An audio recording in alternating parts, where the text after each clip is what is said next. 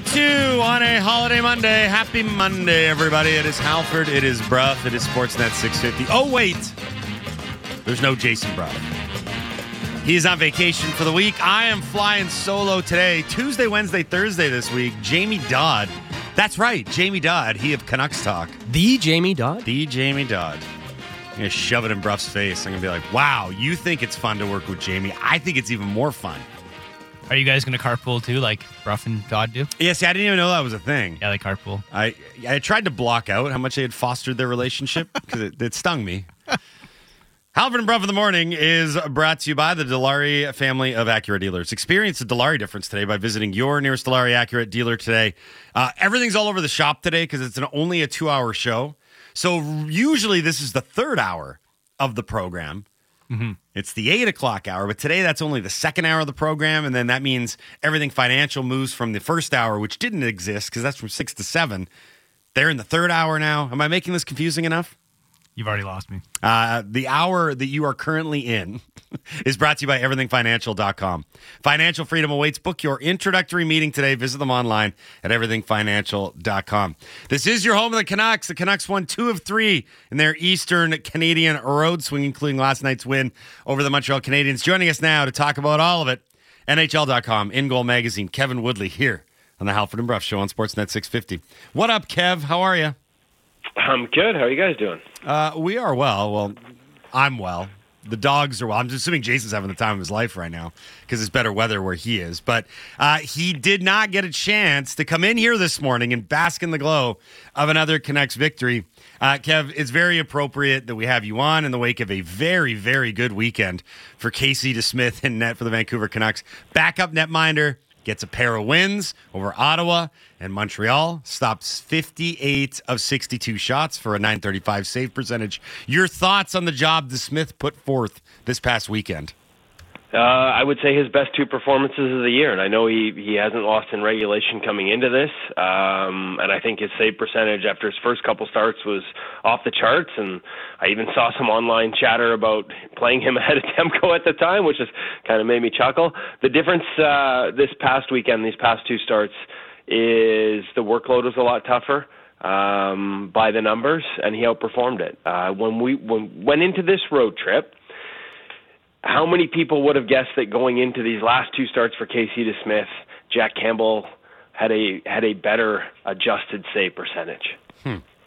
That's the truth. That's the reality. Casey DeSmith has given them everything they needed to this point, but I thought his play hit another level in these past 2 games. And probably not a coincidence on that start last night in Montreal because he got a chance to play and feel a little bit of rhythm and sort of not have to sit on a start for weeks at a time. And that's a good thing. And this is a positive for everyone involved because it allows them to continue to build the confidence to play him more, which will allow him to feel better about his game and allow Thatcher to get more rest because, it's starting to look like, you can start to think about the postseason as much as you don't want them to in terms of players getting ahead of themselves, because as soon as you do in this game, it'll come back to haunt you. In terms of the team and the way they're managing minutes and wanting to make sure that, when you get to the playoffs, you have the best left of Demko as opposed to running him into the ground just to make it, like you can start looking in those terms a little bit right now. They've built up that type of cushion, and Casey's giving them a type of goaltending where you don't have to worry about the nights he starts. Right, because, prior to the Eastern Road swing, I remember looking at some of the numbers and just like raw counting stats on Demko, but he had faced a lot of shots. I think at one point he was second or third most in the NHL through the first 10 games or so. The time on ice was high.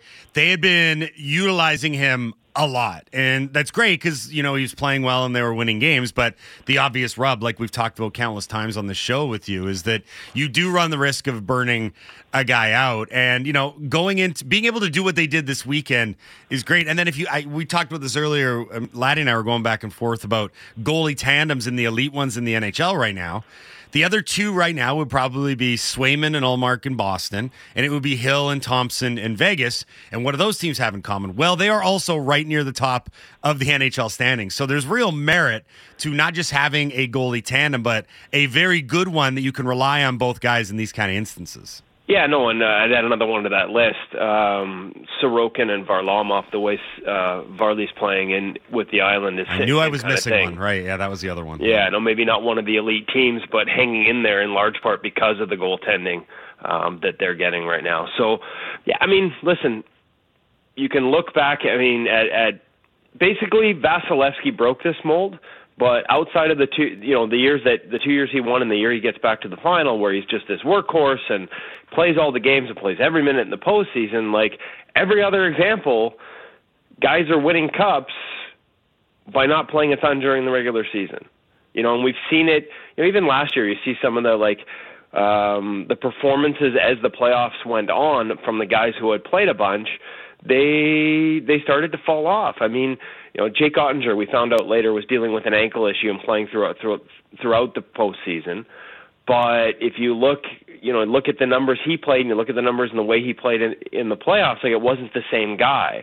The year that Demko got hurt, UC Saros, the Nashville gets to the playoffs, but they played the wheels off him to the point where he wasn't healthy to be in the playoffs. So the idea of splitting the load, we've seen this number come down, 70, 65, 60, and now I think a lot of teams are thinking 55 as an ideal target for your number one goaltender. If we can get to that point, get to the end of the season and our guys under that number, it improves our chances once the playoffs start. And you got to think that thinking is part of what went into this weekend. In your estimation, which one of those is the best goalie duo, goalie tandem in the National Hockey League right now? Oh, it's a tough one. I think pedigree, you got to go with the Islanders one. Okay. In terms of more of an even split, Aiden Hill and Like to me, Demko and DeSmith are more of a not even 1A 1B. Like that's starter backup. Same with Varlamov and Sorokin. Although Varley again continues to put up numbers at an elite level. No, it's got to be Ullmark and Swayman. Sorry, that's got to be your top tandem in the NHL. Both those guys would be starters on either team. Ullmark was full pull for the Vezina last year. Yes, they were a great team, but his numbers were the best adjusted save percentage in the NHL. The only guy close was UC Saros. And right now, Jeremy Swayman's playing even better than him. So it's got to be them. We're speaking to Kevin Woodley from NHL.com and In Goal Magazine here on the Halford and Bruff Show on Sportsnet 650K. So I'm running through my notes of guys to talk about and things to discuss in the wake of the Montreal victory. DeSmith's right at the top of the list. Not far behind him, Connor Garland, who's had a really strong last few games. That Eastern Road swing for the Joshua Suter-Garland line was very good. Drance wrote about it in The Athletic that, this Canucks team and Connor Garland's play, that play is a reminder that the Canucks are a better team with him contributing than without. It's going to be interesting to see how this plays out because there's always that looming specter of the ugliness to start the year with the trade request that might have been a request or might not. But I do agree with the sentiment here that when he's going and on that effective third line, the Canucks are a better team with Garland than without. Yeah, because he get it didn't work really on the top line, right? There's just not enough puck to go around, and the way they play off each other when he was up there with Pettersson, it just didn't click at the same level. But when you have that play driving ability on your third line, when you add that to your third line, and Mikheyev comes back, and all of a sudden things get sort of slotted in a more effective manner. Yeah, that's been a big part of this. You're not. Teams are going to start to try to shut down the top two. They're going to start to target the Pettersson line. They're going to start to do things differently defending the Canucks now that I think they've established themselves as being for real. And you're going to need that scoring from your third and fourth lines. You're going to need contributions. And Garland driving that line compared to what was going on before he got there, it's night and day. So even if, to use since we're citing his article, one of Thomas's favorite words, the counting stats aren't there yet. We can see the effectiveness. And, I know there's been a lot of talk about PDO, and it's all true. But one of the things they've been so much better at doing as a team, whether it's on the power play, 5-on-5, but and you saw it last night, is getting to those areas around the front of the net. Obviously, Connor Garland is not going to be there to screen goaltenders, but they've gone from screening goaltenders and taking away eyes on shots is sort of one way of measuring how effectively a team is getting to those areas. And they've gone from being a bottom 3 team last year to a top 3 team when I look at the ClearSight analytic numbers so far this season. And I just think there's the way he plays, as much as it might not be a fit personnel-wise for who you have on your top 2 lines, clearly it's a big factor in how the third is going right now. Another thing the Canucks did extremely well on Sunday as a team is take advantage of equipment malfunctions on behalf of the Montreal Canadiens. I'm trying to think. I think they lost 2 skate blades and 3 sticks in the span of one game. Montreal did, including Jake Allen losing his stick on the second goal, the Mikheyev goal. And we talked about it a lot in the intro that sometimes you get breaks to go your way. Other times your good play makes those breaks happen. But the key is that you take advantage of them. And I wanted to ask from your perspective, I asked Laddie this already, but I'm curious to get your take. How difficult is it for a goalie to tend goal when they don't have their stick? Because Allen looked, I would say, uncomfortable when Mikheyev came in and ripped that wrister past him. Yeah, you just sort of feel naked. I don't think guys at that level are relying on it to set their stance, but some do, right? Like Connor Hellebuck, for example. Like his stick is a big part of sort of setting his stance, setting his posture on a shot release. And you just don't feel right when you don't have it. That's not the most technical or complex explanation, but you just don't feel the same. I do think, and I didn't see much talk of this, but I rewound it and looked at it a couple times. I think that was a tough shift for Caden Gooley because he's the one that knocks the stick out. And I actually think his reach in on Mikheyev's release might have got a piece of that puck. At the very least, it took away Jake Allen's eyes. So as awkward as he looked on that one, and as much as we want to equate it to not having a stick, I think that may have been more about either the shot slightly changing direction from release off of Gooley's stick, or at the very least, Gooley's reaching out with that stick and taking away eyes on a shot that I think Jake Allen saves most times. I was watching a thing on Henrik Lundqvist the other day, and they were talking about the Lundqvistian stare, that the daggers that he would burn through the back of your head if you had made a mistake. And I was thinking, Allen sure had some beefs and some stares that he could have thrown around after that one. Because, Gooley knocks the stick out of his hands. It goes to the corner, and then Suzuki's clear. It's kind of soft. Like he didn't give him a chance to go out of his net and retrieve his stick. He just kind of lofted it into the middle of the ice. And then, as you mentioned, comes back the other way, and Gooley might have gotten in the way of the Mikheyev shot. So there's a lot that happened there that didn't go in the way of Jake Allen. But I go back to what I said earlier. It just feels like this Canucks team is either in a position to make those plays happen, make those breaks happen, make those fortuitous bounces happen. And I think more importantly, when those things do happen, the Canucks are there to capitalize, and that's a big thing right now. Yeah, and I think at the other end, that's 100% true. And I think at the other end, and that's what Rick Tocchet talked about in terms of being predictable, right? Like being in the right spots, and that includes being in front of the net, because that's where a lot of these bounces do end up happening. If they're not all they don't all end up with Mikheyev getting a chance off a slight rush, right? But if you're not in the right spot along the wall to intercept a soft clear, do you get a chance to make that play? If you're retreating early, if you're giving up too much of a gap, do you get a chance to keep that in the zone? Things like that.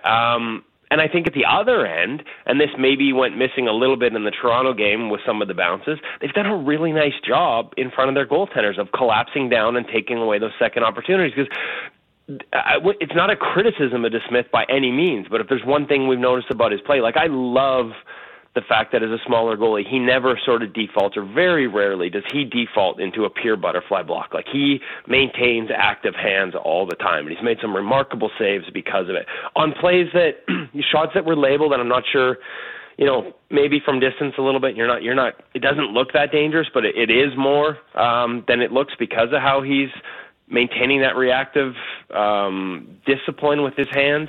But there have been second chance opportunities, right? Leaves a lot of loose pucks in and around. And they're not bad rebounds because he keeps them in front of him, but there are a lot of second chances. And this team has done a really good job, again, sort of making their own luck on those bounces most nights by making sure they're back and in position and supporting each other in front of the net. Obviously a couple times in Toronto, things got a little scrambly. Thatcher doesn't find his post, and they lose some of those battles. But part of winning them more often than not is sort of having the positional discipline to make sure you're in the right spot and then winning your battle when you're there. We're speaking to Kevin Woodley from NHL.com and In Goal Magazine here on the Halford and Bruff Show on Sportsnet 650. The other big news from Sunday, Kev, the Edmonton Oilers have fired head coach Jay Woodcroft. In comes Chris Knobloch, who used to coach Connor McDavid at OHL Erie. I want to focus, obviously, with you here on the goaltending in all of this, because there are a lot of people that are pointing at Jack Campbell and Stuart Skinner as the reasons that Jay Woodcroft is now unemployed, and I don't think it's necessarily fair, but I also think that it's hard to ignore that neither have been great this year. From your perspective, knowing far more about the position than I do, how much is goaltending, or how much did goaltending lead to the dismissal of Jay Woodcroft? Played a role in it, no question, and I think they would tell you the same. I haven't talked to the goalie since the changes in personnel, but they'll tell you they needed to come up with a few, tough stops. Just because they're tough chances doesn't mean you can't make them. And, momentum changes. We saw one from Skinner when that game was early against Seattle before it kind of turned in Edmonton's favor. But that said, listen, Jack Campbell's numbers took a bit of a hit in the Nashville game, which ended up being his final start on a couple of goals that when I talked to him out in Abbotsford twice, went out and watched the game, talked to him after, went out the next day and watched a practice and talked to him after. And the good thing is that I think he's in a good spot mentally, which I was a little worried about, after such tough news. But outside of that game, and he talked about wanting to play a couple things a little different, situations, the way he handled them, one against Philip Forsberg where he squared up rather than sort of getting back in his net and got caught on a wrap. His numbers going into that game were the exact same. I talked earlier about the adjusted save percentage being better than DeSmith's heading into this road trip for Vancouver. His numbers going into that game were the exact same as they were in Toronto. Just the defense was horrible. So yes, goaltending is a factor. And the goaltending people in charge of it, the people around it, the people doing it will tell you that. But they went from being a top 5 defensive team to being the worst team in the entire freaking National Hockey League in terms of giving up the most dangerous chances off the rush. Yeah. All the focus is on how they changed their play in their defensive zone. And yeah, there have been some mistakes that highlighted it. But defensive zone hasn't been the problem. It's been what they give up off the rush. And they made a change to their neutral zone. They went to a passive 1-1-3 that kind of mimics what the Kings do. But they ain't executing it successfully because it is like a saloon door getting into the Edmonton Oilers' end off the rush right now. Just opens and closes. And then you get into the mistake. You know what they remind me of? They remind me of the Canucks 2 years ago, right. Last season, because the top players continue to make careless mistakes in the offensive end. That it doesn't matter what you change in your neutral zone. If you're throwing cross ice muffins to try and force offense and giving up long range odd man rushes as a result the other way, and then your defensemen aren't particularly good at playing those odd man rushes, it's a recipe for disaster. And again, do the goaltenders need to make some big saves? Yes. Stuart Skinner is his second year in the National Hockey League. Guess what? Rush chances haven't been his strength to this point in his career. So you might not want to be dead last in the NHL at giving up the most odd man rushes and the most difficult chances off the rush. And I think that's kind of what gets lost, and the lack of accountability, right? Again, it feels like the year, Boudreau, when they kept falling behind because guys at the time, JT Miller would make mistakes and turn the puck over and they'd end up in their net. Well, the only way we can come back in this game is if we do what? Play JT Miller more so he can get us caught up. That was a real thing here in Vancouver, and it's a real thing right now in Edmonton. So the changes in system, the lack of execution, the carelessness in terms of the turnovers in the offensive end and the chances they gave up as a result, and the lack of accountability for all of it. To me, goaltending is a part of that picture. I am not dismissing that they need more saves. But it is just one part of a very big picture that has gone very sideways for them. And I'm curious, I've heard the new coach has a different neutral zone. I'm curious if that's going to be enough, or if the mistakes continue to be made forcing things offensively that lead to chances that, frankly, I don't care who you've got in net. It's probably not going to help. I go back to Robin Lehner, had a great anecdote. When he's in Buffalo, he saw 3 or 4 odd man rushes a game. Even when he plays well, 1 or 2 is going in. He goes to the Islanders, it's 1 or 2 odd man rushes every 2 or 3 games, and his numbers get better. It ain't a coincidence. You can't give those up. Well, it's funny that you compared them to last year's Vancouver Canucks because the penalty kill, much like last year in Vancouver, has been atrocious this season. It's at 70%. It's the third worst in the NHL. And so, it's interesting because you look at all of these numbers and everything you just said, and you're like, is the easiest thing for Knobloch to maybe come in and literally scrap everything that Manson and Woodcroft had done and just say, hey, whatever we were doing before wasn't working. That's why I'm here. Enough of the alterations to what we do in the defensive zone and the neutral zone. Maybe they just get back to being what they were last year. I don't know if it's that simple, but it might be. Well, and this is the thing. Last year, they were a good defensive team. Now, interestingly enough, they were a top 5 defensive team when it came to giving up high danger chances, which is sort of the grain of salt I always talked about when it came to Stuart Skinner's numbers. But those numbers dipped, and again, this is math. This is what the numbers say. And I understand that from the outside, it's like, this isn't possible. They had to be better after this trade. They dipped defensively after they acquired Matthias Ekholm. They went from a top 5 team to just inside the top 10. And that's actually a pretty big drop when you consider how large the sample was where they were top 5 and how short a time he was there that they dropped to top 10. I'm not saying it's on Matthias Ekholm. It was almost like he got there and everyone looked at each other like, okay, he's going to take care of the defense. As opposed to, I wish I had pulled it up in front of me. I have it on my tape recorder. I have it transcribed. I got a quote from Ian Cole before the team went on the trip on what back pressure does. Because we think of defense as being defensemen and what the back pressure has done for this team. When you have it and when you don't. When you know that you have a forward tracking back, what it does to a defenseman in terms of gap, to what that does to an attacking forward when he sees everybody standing at the line and has to chip it in, and now all of a sudden you're just got an easy retrieval and you're out of your zone. Like, the difference is night and day, and the Oilers don't have any of that right now.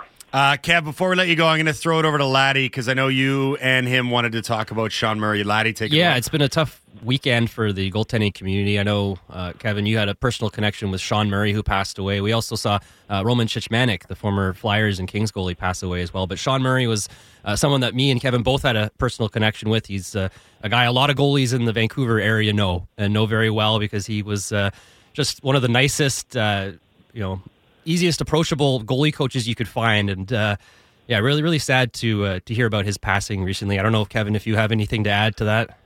I just think me and my business partner at InGoal Magazine, David Hutchison, we were in the car on Friday night coming back from an interview for our podcast when I got the call. And I think, like, devastated and shocked.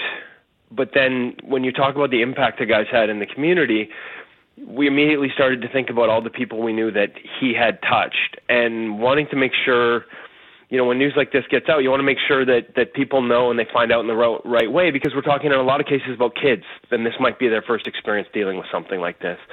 And, to your point, Greg, I didn't even know that you had worked with him, because everybody has, right? Like, when I say that Sean Murray affected the lives of thousands and thousands and thousands of goalies and young men in this area over, I think he started performance goaltending in the mid-90s, 94, 95.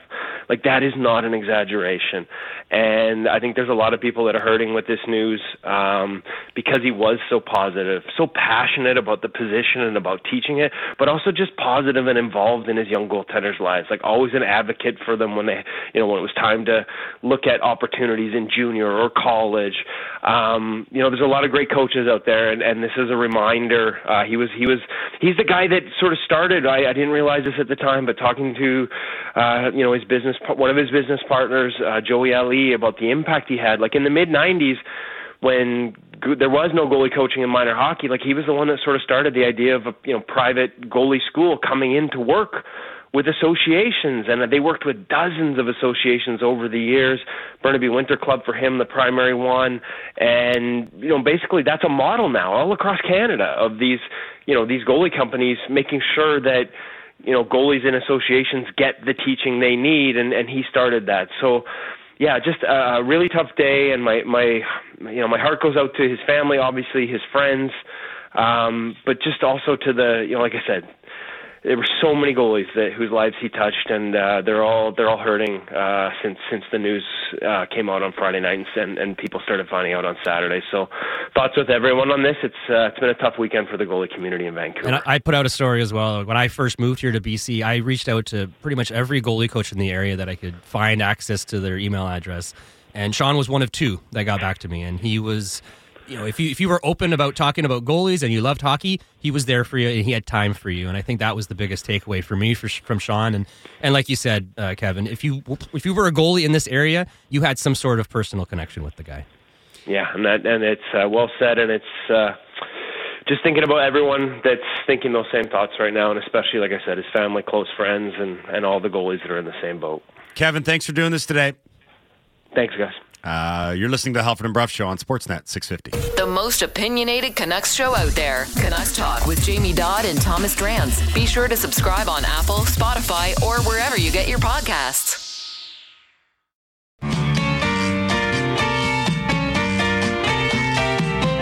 Now for my favorite part of the show.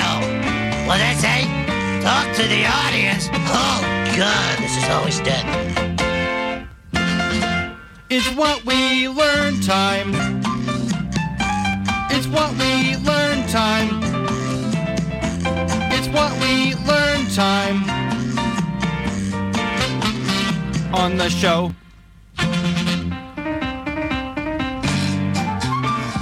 8:33 on a holiday Monday. Happy Monday, everybody. Halford, Bruff, Sportsnet 650. No Bruff, though. He did just text the group chat. Ooh. Did you see that? You're on it, laddie. Andy already replied. He texted a picture of what appears to be a palatial resort in Mexico. I'm calling AI. He's just sitting at home. That's not real. He's at West Edmonton Mall. Just the on-screen graphics. Yes, Jason is not here, but we push on. You are listening to the Halford and Bruff Show on Sportsnet 650. Halford and Bruff in the morning is brought to you by the Dilawri family of Acura dealers. Experience the Dilawri difference today by visiting your nearest Dilawri Acura dealer today. Holiday Mondays especially are always weird because the reads are all over the place. We're jumping back now into another North Star Metal Recycling one. Vancouver's premier metal recycler pays the highest prices on scrap metal. North Star Metal Recycling, they recycle, you get paid. Visit them at 1170 Powell Street in Vancouver. I think we got to pretty much everything we wanted to for what we learned. But I did want to have one. I'm not going to put the dogs on the spot. I know you guys are busy today, and you've already flagged a few humanoid ones. I got one, too. Do you? Yeah. Excellent. Do you have the Dean Evison audio from yesterday? So, do I? Of all, there were so many things that happened over the weekend. I was laughing for like 10 minutes when I heard this. It was awesome. So many things happened. Funny ringtone. Over the weekend that it was hard to boil down to a lot of the important NHL stories that honestly didn't involve the Vancouver Canucks or Edmonton firing Jay Woodcroft. Like, those took up a lot of the oxygen. But there's two things that happened that bear notice, and I'll bury the lead a little bit. The first one was another big game from Connor Bedard. Bedard had 2 goals for the Blackhawks yesterday in a 4-2 loss to the Panthers in Florida on Sunday. He now has 6 points in his last 2 games, and he's now up to 9 goals in 13 games this year. One of the goals, I think it was the first goal, he had like a no-look shot on Bobrovsky from the most ridiculous angle. He stole the puck and then like shot it in one motion. It was crazy. Wow. Like, it was actually one of those things that happened so fast. You had to slow it down to understand and appreciate how unreal it was. So great for Bedard. They lost the game, of course. By the way, he got roughed up in that one, His second goal was kind of wild, too. Like, the puck, he like flipped it, and then he still shot it while it was on its side. Like, it was... He was worth the price of admission. He got roughed up. I can't remember who took a healthy run at him. How dare they? And then I think it might have been, God, I want to say Kulikov. I can't even remember. He might not even play for Florida. I don't even know. But point being, Matthew Tkachuk got in Bedard's face too, gave him a couple shots. So it was the sort of welcome to the NHL moment. Sounds like they really rattled him. Yeah, well, I mean, they lost, but he got his. But anyway, that's the Connor Bedard story, one of the big NHL stories from the weekend. The other is this Minnesota Wild story that I think we're going to need to start paying attention to. Get this. Minnesota plays Dallas in Minnesota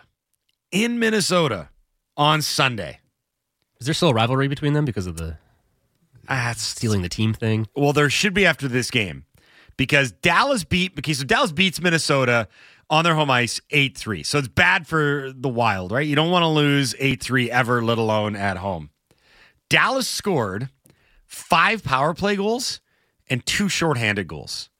So just so we're clear, they scored 8 times. 7 of them were on special teams. 5 power play goals, 2 shorthanded goals. There's 6 teams in NHL history that have done this.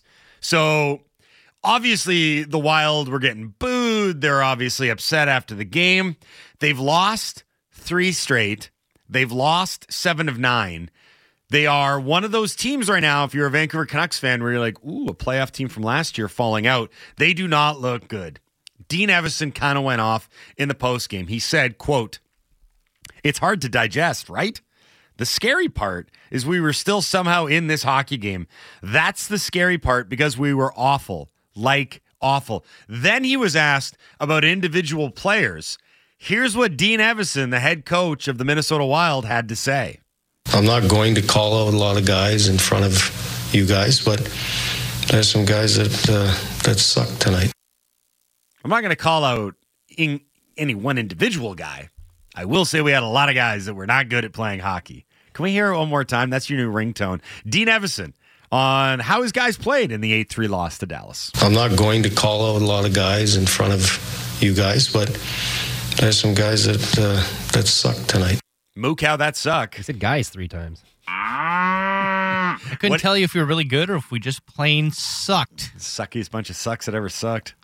I gotta We're go. not wieners. My damn wiener kids are listening. Okay, Mook, how we did. Laddie, you're up. This isn't what we learned, but there's another. You talk about sports stories that we missed over the course of the show. The Canadian women won tennis. Yes, the Billie Jean King Cup. Yeah. Leila Annie Fernandez leading the way for the Canadians. First time they won it. Billie Jean King herself tweeting out congrats to the women. Thanks to Jeff, the tennis guy, for texting that in earlier as of what we learned, no less. Your what we learned is, Laddie? My what we learned, I'm sad that Jason Brough isn't here for this one, but it was the final game of the Korean series was today. Oh, Korean baseball. And your passion project from COVID, which is somehow stuck around. It's not quite the sad club, but it is LG's first title since 1994. Have a listen. 2볼 2스트라이크. 이 타구는 이루수가 잡아냅니다.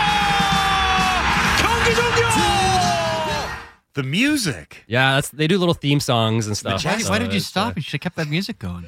Sorry, who won? LG? LG Twins, their first title since 1994. And it's, I think, a 12-team league, so it's a pretty big deal for them. They're very excited. Well, congrats for snapping lengthy drought. LG Twins of the Korean baseball. Yeah, I'm not winning since 94, and it's only a 12-team league. Yeah, I was going to say. But maybe it's sad club by their standards. So. Oh, yeah, we should have a Korean baseball sad club. Yeah. I'll get Bruff to work on it while he's on vacation. Okay, Mook, how that? Good enough. Fire up the dot matrix.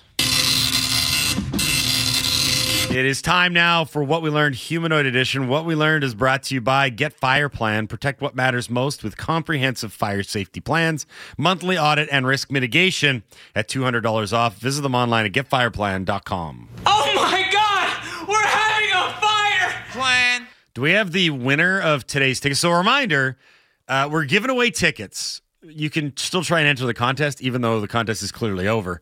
Hashtag WWL.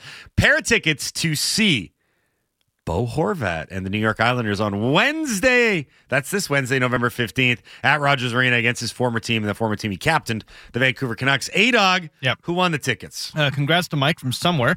I learned that Canucks fans are insufferable to the rest of the league after a tiny bit of success. Keep up the good work, everyone. Are we drawing the ire and angst? We are. It's great. I love it. It's been so long since we've been able to do this on social media and actually brag about our team and be the insufferable fan that it brings me back to the glory days a little bit, and I hope it sticks around. Well, it's funny when we were doing the recap and analysis of Woodcroft's dismissal in Edmonton, I could not help but think how profound a role the Vancouver Canucks played in Woodcroft's dismissal. Huge. Like, he came into this season. The Canucks broke the Oilers. He came into this season and had made some pretty significant alterations to how the team played in its neutral and defensive zone. Defensive coverage, defensive structure. The changes were all on Woodcroft. In 3 games against the Canucks, that defensive system was exploited, and exposed about as much as you can, including, I think, what ended up being the harbinger of doom, that 8-1 win to open the season. In retrospect, in hindsight, you cannot have a worse start to the unveiling of your new defensive system than getting absolutely throttled 8-1. Also, think about the sort of mental gymnastics that Woodcroft had at the beginning of the year. Remember when they weren't going to announce who their game 1 starting goalie was going to be? It was going to be either Stuart Skinner or Jack Campbell, even though Skinner was clearly the number 1. And I remember thinking, you're making a problem out of something. You're making an issue where there is none. Just play your starting goalie in the opener. They didn't. They lost 8-1 and everything went off the rails. So kudos to the Vancouver Canucks for playing a key role in undermining everything that happened in Edmonton this year. Ed, the Knucklehead, with a What We Learned, hashtag WWO What We Learned. I learned that you guys are sucking again at reading What We Learns. Why must you bite the hand that feeds you? Ed, I'm trying my best.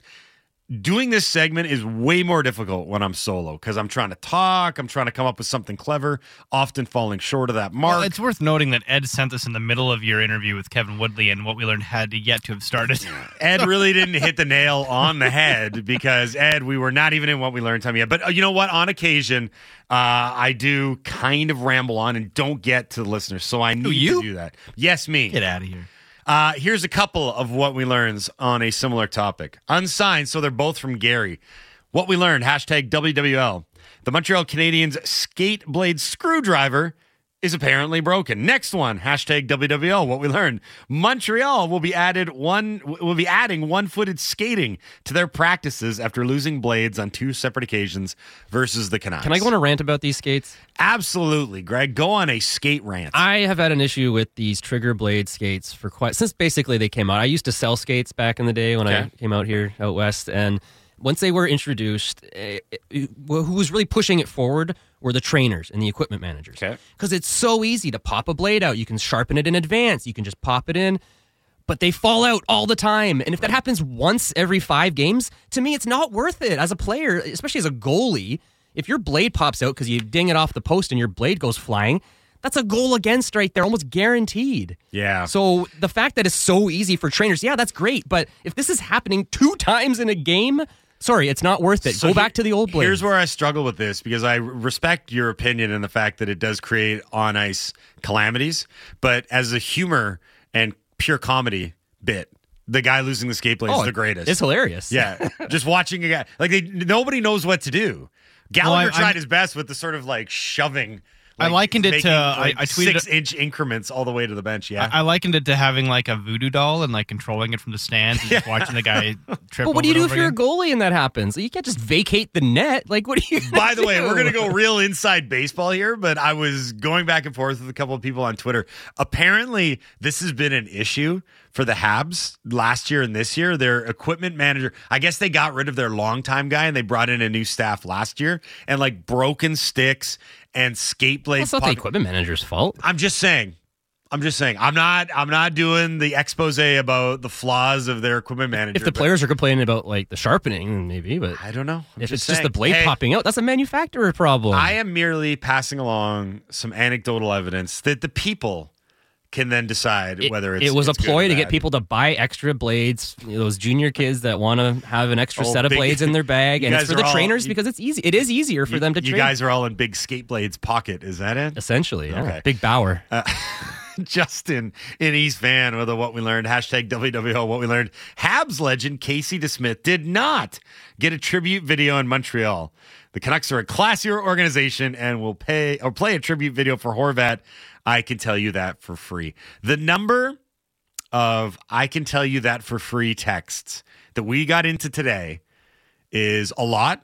And I imagine it's only going to multiply as we get closer to Horvat's return on Wednesday. One texter was saying there should be I'll tell you that for free chant at the game somehow. And I was trying to work it out in my head. How does that work? Like, what would be the best way to create a chant to annoy Horvat during the game? Like, there's got to be, because I'll tell you that for free is kind of awkward. It's a lot of syllables. Yeah, you can't really do a clap no chant good with cadence. it. No. Yeah, how would you create a chant out of that? Well, one, I don't agree with this notion of dumping on Horvat.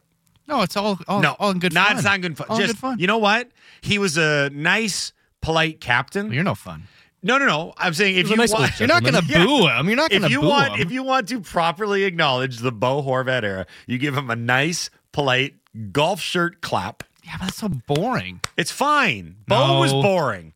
The first two letters. I'm not Bo saying boo the guy. Bo. Don't boo the guy. That would be disrespectful. He doesn't deserve boos. He deserves cheers. But I'm saying there's got to be a tongue. No, he deserves a nice, quiet applause. There's got to be, but that's no fun. There's got to be There's got to be a tongue-in-cheek way of doing. I'll tell you that for free in chant form. I am something more clever than myself. I'm approaching the next two shows in the next 4 to 8 hours with great trepidation because I'm not sure what direction it's going to go. Oh, it'll be. One thing you I've might get learned, a few idiots to boo him, but most people. One thing I've learned is the unpredictability of this fan base and what happens in Rogers Arena on any given night means anything is on the table.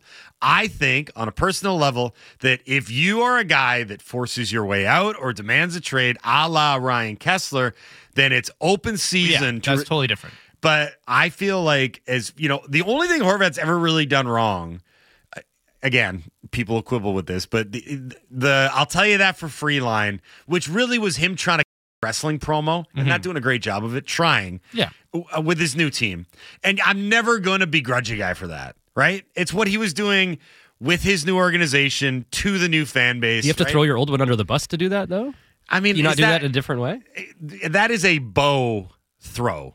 If that's what throwing under the bus is, like it's a very like gentle shove under a parked bus. He helped it's you not down rolling. in front of the bus. The bus is stationary. It's not going to run anybody over. You might get some scrapes, but you're not going to be seriously injured. That's Bo, right? That's what he does. Jay West came up with a good one. After Canucks goal, after every Canucks goal, assuming they score on Wednesday, which we hope they do, after every Canucks goal, the chant should be, "That's for free. That's for free." Oh, that's pretty good. That's for free. I could do that. And the Canucks were shut up. Yeah, exactly. The Canucks lost 10-0 this night. You guys got anything there? Or am I doing this solo? What do we got? Anyone got what we learned? Anyone got what we learned? Someone read what we learned. Did you get this one from Snooker Bob? Nope. Okay, I like it because it's Snooker Bob. He also made us look up the difference between snooker, billiards, and pool. Which I didn't actually know. Yeah, we didn't know the difference. Okay. Why don't we do the text first and then break down the 3 pool games? When the Canucks lose, it's never because the other team is the better team. It's because the Canucks had a bad game. My, how quickly our expectations have soared. Yeah. We kind of glossed over that Leafs game, didn't we? Yeah, what we Leafs did. game? Yeah. Well, again, that's the issue with coming in on the heels of a Saturday, Sunday back-to-back is inevitably you're going to talk about the news. What is the newer of the scores? And it was the 5-2 win over Montreal. To be honest, the Leafs game was always going to be the problem game on the trip for me. I know some people were saying, well, no, it's going to be the second of the back-to-backs in Montreal. But, I mean, say what you will, and I know Bruff is really railing on, I think the Leafs window might be closed, and they're a tire fire defensively. They were still the best team of those 3 on the Eastern Canada trip. Still a very good first line. By far, the best team of Ottawa, Montreal, and Toronto is Toronto, right? I mean, I don't think anyone's debating the merits of that. And they've got guys that are cooking, like Nylander's been really good. I think we don't really need to say anything more about Matthews and Marner and Tavares. And they didn't look like a tire fire defensively on Saturday, right? Klingberg played and wasn't spinning around with his head cut off. It was a fairly good performance from a Leafs team that's going to be in the playoffs. They're going to be one of the top 3 seeds in their division. The question is always going to be, do they have the defensive prowess to get anything done in the playoffs? But getting there, yeah, no problem. They're in. And Samsonov decided that he wanted to stop a puck all of a sudden for the first time this season. So that was bad timing for the Canucks, I think, on that one. Matt, not on the island. What we learned. I learned that Bo Horvat will be working on his degree in ornithology when he comes back to Vancouver, specifically focusing on its taste and flavor when it comes to crow. Oh, very clever. Nice. Not very good, is it, Bo? I'll tell you that for free. Are we really doing this, Matt? Are we? I mean, look, I don't want to go rail against what the majority of fans are thinking. I don't pay He enough. was traded. You remember that, right? I don't pay enough attention Wasn't to a Canucks free agency. Twitter and social media to gauge a real good sense of where people's thoughts and feelings and opinions are. I always assume that it's a kaleidoscope. It's a rainbow of opinions, that everyone's got a different take and opinion. But I also know that sometimes there's a mob mentality here, right? And I do know that, I'll tell you that for free, is continuously ringing in the ears and minds of a lot of Canucks fans. So maybe it is going to be a more bitter return than I think. Again, for me, I looked at a guy that was the captain of a lot of bad teams that had nothing to do with his performance. They were badly constructed. There were bad rosters. They were bad teams. He did his best under the circumstances. And Bruff would say he's a bad leader. So because he's not here, we can put those words in Bruff's mouth. That is true. Okay, Andy, I'm putting you on the spot. You're going to read another. I got one ready to go. Sure. Greg also has one.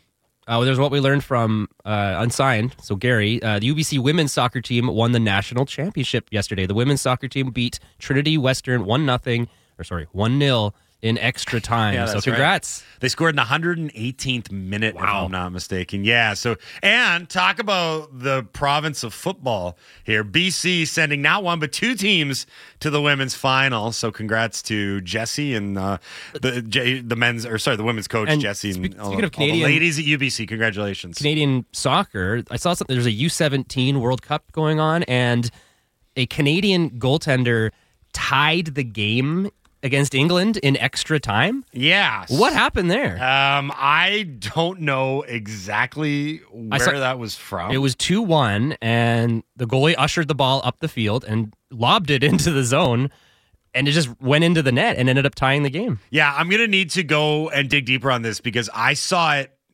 while parked at Starbucks this morning, scrolling through my phone, and then I drove, so I don't have all of the information at the ready. I'll tell you what, we'll have it ready for tomorrow's show. Speaking of tomorrow's show, just to set the table for the rest of the week, Jamie Dodd, who you hear on Canucks Talk Monday to Friday here on Sportsnet 650, is going to join me in studio. We're going to do this show in tandem Tuesday, Wednesday, Thursday. We're basically going to do Bo Horvat week here on the Halford and Bruff Show featuring Jamie Dodd. So he's going to join me in studio tomorrow. And we're giving away a bunch of Canucks tickets this week. Wednesday and Thursday, yeah. Right. So we're going to have pairs of tickets to give away on the last 2 days of the Halford and Dodd experience. All of it right here on Sportsnet 650. So thank you all for listening today on a holiday Monday. Thank you all for texting in. I apologize we didn't get to more of them, but it's very difficult to do when I am rambling on and on and on without stopping for minutes at a time. It's been fun. We're out of here for today. Me and Jamie are back tomorrow. And a reminder, back to normal tomorrow. Show starts at 6 a.m. and goes all the way through till 9. For now, though, we got to say goodbye. Signing off for a holiday Monday. I have been Mike Halford. He's been A-Dog. And he's been Laddie. This has been the Halford and Bruff Show on Sportsnet 650.